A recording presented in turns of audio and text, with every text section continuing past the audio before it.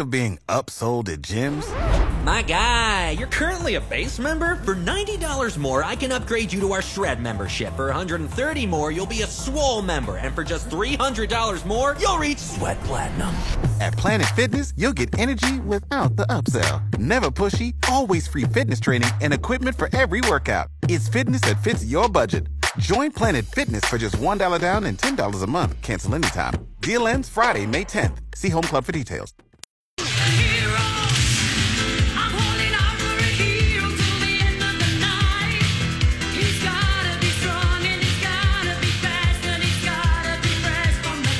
Welcome back into the Morning Hookup, ESPN Lincoln, FM 101.5, 1480 AM. Bill Hooks, he's out today because he got fired. No, I'm joking. He did not get fired. He is doing some stuff with his other business, so we respect that and hope he can get everything done.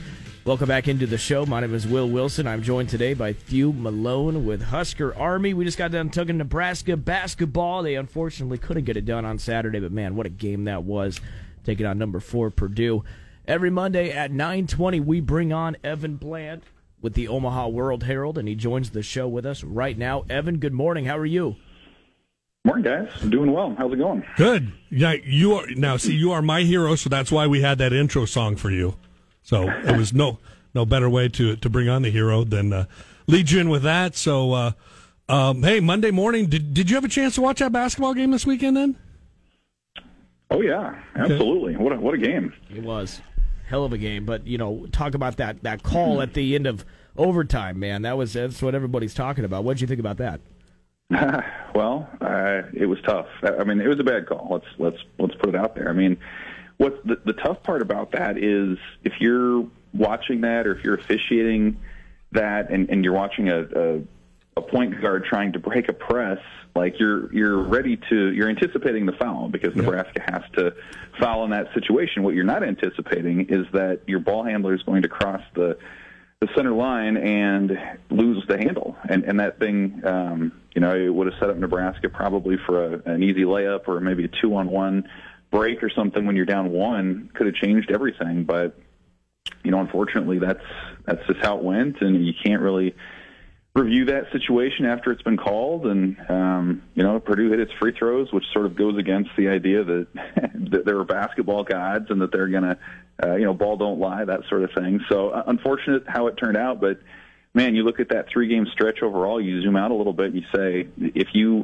going into that thing, if you would have said they win one of those 3 games and that they're generally competitive in all of them. Of course they didn't have Griesel against Indiana, but it's a team that, to me, it was really striking how much better they defend than they did last year. And I thought that was really evident in that Purdue game, too. When you've got a 7'4" post on the other side, typically those are the games where Nebraska gets roasted. But they defended really well. I mean, you could just see how they would rotate during some of these possessions, and Purdue had to earn everything they got. So, it was a tough loss, but I think it's encouraging going into the Big Ten that Nebraska has an identity, and as crazy as it maybe sounded 12 months ago, that identity is as a defensive team. Evan, want to switch gears with you a little bit. I work out at the railroad. A lot of folks know that. And then last night we're bringing the train in, and the guy sitting next to me asked, why is there a red cloud over Memorial Stadium? I told him, I said, well, they turn those lights on. They've got visitors coming this weekend. So my question to you is, what feedback have you got so far from some of the OVs that were maybe taken, or some of the transfers, portal transfers, any of the visits that happened this weekend? Any good news on those fronts? Well, yeah, I mean, honestly, like the feedback that you get from players that come into Memorial Stadium into Nebraska, it's always very similar, right? It's guys who maybe had an inkling of what Nebraska had to offer, but you get there and the fan support blows you away, and the academic support almost always stands out to families and recruits. And I think this was the same deal. I mean, you look at the fact that most of those visitors were at the basketball game that we just talked about, and what an atmosphere for them to be introduced to Husker Nation and to the passion that there is with that. But yeah, I mean, I think you kind of can break it down individually a little bit more between the portal guys and the high school recruits. And, portal recruiting is so unique because most of the time these guys have already been through the process. Mm-hmm. They don't really want to go public with a lot of stuff. They don't want to do the interviews. They're not going to do the top 5, social media graphics, things like that. So those are typically a little bit more under the radar. So I haven't heard from a ton of guys specifically on that. I know Elijah Judy was a guy who was in, the Texas A&M defensive lineman who had a good trip. Johnny Cornelius was someone from Rhode Island who was in earlier in the weekend. I think he finished up at Oregon, so he's somebody that will have a decision to make here in the next few weeks too. You can kind of go down the line. Ben Scott was a guy from Arizona State who was in the portal, offensive lineman who was here, has Nebraska connections, has connections to Donovan Raiola, the O-line coach. So you can kind of see how some of that goes. And with the 23s, it's another kind of tough spot because if you're Matt Rule and staff, like you've only been on campus and settled in for a couple of weeks now, and so you're trying to build relationships quickly. I know Malachi Coleman was there, the Lincoln East, wideout, defensive end, whatever you want to call him, who has been previously committed. I think he's, he had another good weekend. He's familiar with the institution and now getting used to the staff too. So I think they had upwards of 20 visitors overall this weekend, and they're set for another big one after this. And, typically these ones in December, they may not bear fruit right away. I think you got a transfer commit and a high school commit out of the weekend. But as the process plays out and signing day gets closer, and for the portal guys, the next semester gets closer, I think we will see a number of other pledges come out of this thing where Nebraska can start adding to its roster after, losing about a dozen guys to the portal here in the last couple of weeks. And, we've kind of seen Matt Rule and what type of players he likes to go after and recruit. He takes those guys with the speed and the raw talent and likes to develop those kind of hidden gems into some football players. But you know how these fans here in Nebraska work. They follow this recruiting nonstop. And when they see you go after a guy that's not even rated, they start freaking out. Do you feel Matt Rule has to go out and get some flash with this recruiting class as well to kind of keep the mob happy?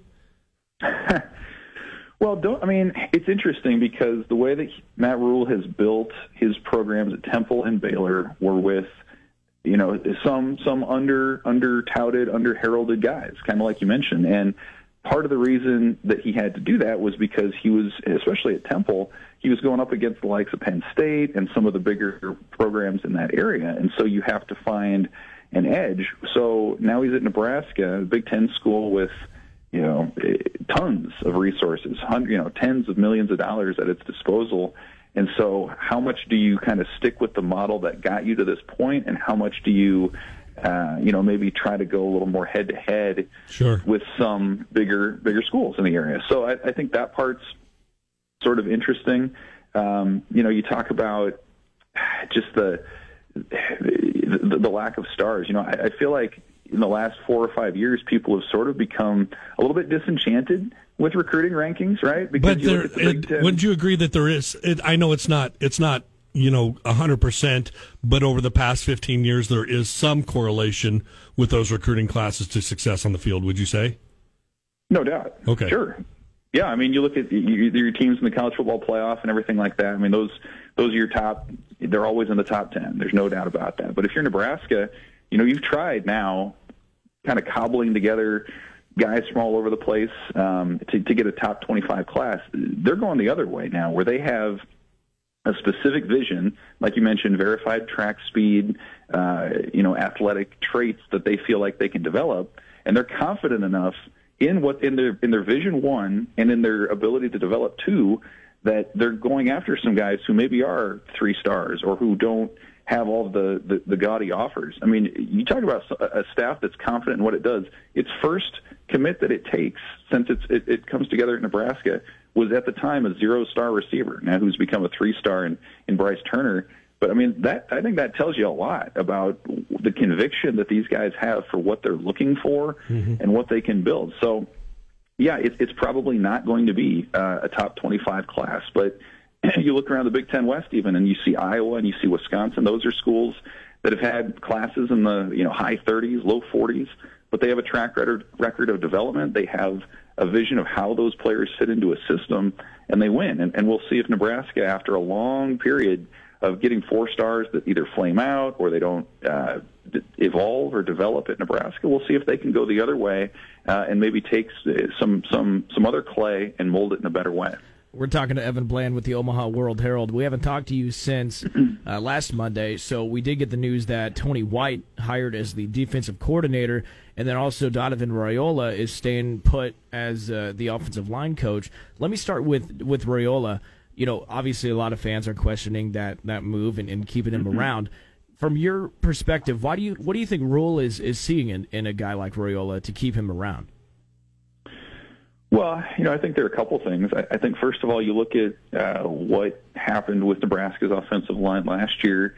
If you're going to retain Donovan Raiola, I think one of my takeaways is, man, there must have been a lot of circumstances that were sort of out of his control, whether that was personnel.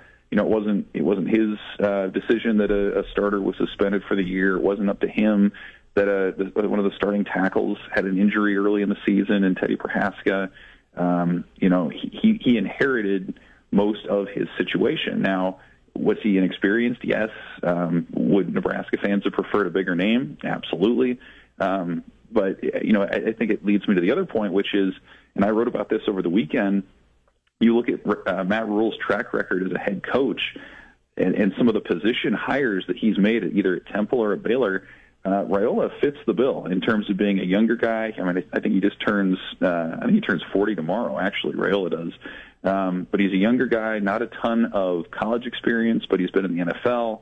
And Rule tends to target guys who just have a certain way about them. And, Raiola has not shown, I don't think, that way publicly in some of the interviews that he's done, but everything you hear behind the scenes is that he's a fiery, intense guy, can be well-spoken when he wants to be, and that tends to fit what Matt Rule is looking for in some of these younger, energetic assistants. So, I guess I fall in the camp of sort of wait and see and kind of trust the track record that Matt Rule's had, because, again, a lot of these guys that he's taken chances on have gone on to be pretty quick risers in the industry.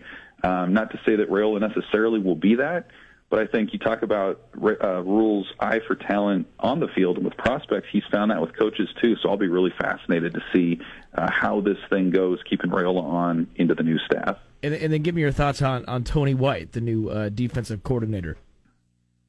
Well, that's a little interesting one, too. I mean, everyone talks about the 3-3-5 background that he comes from. He was under Rocky Long, the San Diego State defensive coordinator for like 10 years. So he learned a lot about the scheme there. He's been at Syracuse the last 3. What my understanding with White was, even in the last, when he went from San Diego State to Syracuse in 2020, that was a pretty big jump for him to go to Dino Babers' staff. I mean, I think White had called like one game defensively to that point. And what does he do? He flips, the Orange's defense pretty quickly in a year. I mean, they went from one of the worst in the country to, I think, a top 25 unit these last couple of seasons. So he comes in, not a lot of obvious Rule connections. I think they were together at UCLA once in the early 2000s when White was a player there.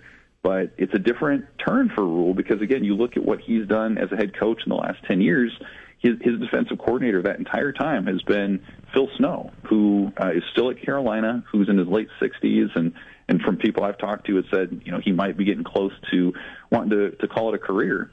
And so this is a different direction in finding sort of that sidekick defensively for Matt Rule. And so he found someone that he liked in Tony White. You listen to some of his interviews; he can be pretty dynamic too. So it'll be really interesting to see how that one goes as well. Well, do understand that I have nightmares when you say 3-3-5 because I have visions of like Kevin Cosgrove still against like Chase Daniels in Missouri. So it's I'm sure it'll work. I'm excited to see if there are some interchangeable parts. I guess when you talk about the prototypical Big Ten, we envision these teams like Iowa or Wisconsin lining up with these massive offensive lines, 2 tight ends, a fullback back there, and then you think of that 3-3-5 as more of like the speed and pass and stuff like that. So it'll be interesting to see. Obviously, I'm sure the parts will be moving. How we'll go up against some of those bigger teams in the defensive schemes that will be used for them. Yeah, that's true. And I'm not a football coach, but my understanding of the 3-3-5, it's designed kind of like you said to try to get teams to run if they're passing, because you have so many defensive backs back there, and you have a rover, sort of like a nickel. But the key, obviously, as you guys know, in the Big Ten West, those teams don't need any extra incentive to want to run the ball. And so if you're going to go the 3-3-5 route, my understanding and talking to some folks who know more about it is you need some really big defensive linemen up front. You need a space-eating nose tackle. You need some guys who can set the edge, and that allows some of those smaller, faster defenders behind them to make plays. If you don't have that, you're in a lot of trouble. And right now, I think you look at Nebraska's roster, I don't know that they have 3 big space-eating defensive linemen. I think Ty Robinson's a good start. But, beyond that, it might take a little bit of time to get the personnel that you want. And if you go back and you look at what Syracuse did in its first year, it took a little bit of time for those guys to learn the system as well, because it's confusing for opposing offenses, but it takes some time to learn that scheme for new players too. So I think it's probably going to be a work in progress. It's not going to be something you'll want to judge in the first month of the year next year, certainly.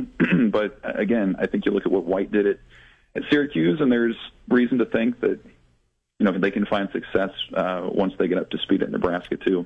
Evan, before we get you out of here, man, I saw that article you wrote a few days ago about Max Duggan. We saw the Heisman Trophy ceremony, and it did go to Caleb Williams. But kind of what was your motivation behind this article that you wrote, and what did you find out about Max Duggan?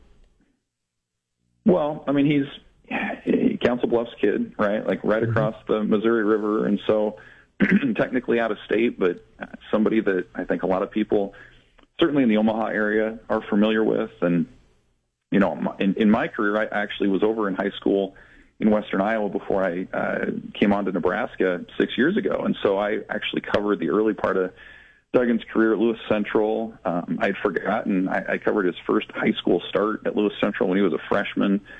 He won a game of rock, paper, scissors against an older kid to get the start, and they split snaps. But, it's a cool thing to see a guy who went from that position, and now he's a Heisman finalist and runner-up. And I think you could argue, if you look at the criteria of the Heisman about persevering, that Max Duggan fits that bill more than Caleb Williams does, as a guy who overcame heart surgery and a demotion and a coaching change and stuck it out, and they're in the college football playoff. So, really cool story. I think from a Nebraska perspective, it's another good reminder that there are good quarterbacks in this area. That come out every year. You don't have to go to a coast to find a really talented high school quarterback to lead you, over the next handful of seasons. And so, cool story for him. It'll be fun to see what TCU does in the college football playoff. But, I think, too, any people that follow Nebraska recruiting, remember he was sort of lost in the wash between the Mike Riley and Scott Frost transitions. He was at a couple Friday Night Lights camps and had interest at a time in Nebraska. So, it's not quite the level of Joe Burrow necessarily in terms of what ifs, but I don't think it's too far behind either to think that under different circumstances, Max Duggan could have been at Nebraska, and you just kind of wonder what would happen. But in the end, cool story for him, and his season continues. So it was just kind of fun to recap some of that. Evan Bland with the Omaha World Herald. Evan, we appreciate your time every Monday. Enjoy your week. We'll talk next week. Thanks, guys. All right, thank you, Evan. Make sure you follow him on Twitter at Evan Bland. OWH. We appreciate his time every Monday. Good stuff, too, from Evan Bland. Bill Hooks, he's out today. He'll be back tomorrow. Got Thew Malone in with me today. Yeah. We're going to take a break, wrap up the first hour. When we come back, some Husker news to share when we come back.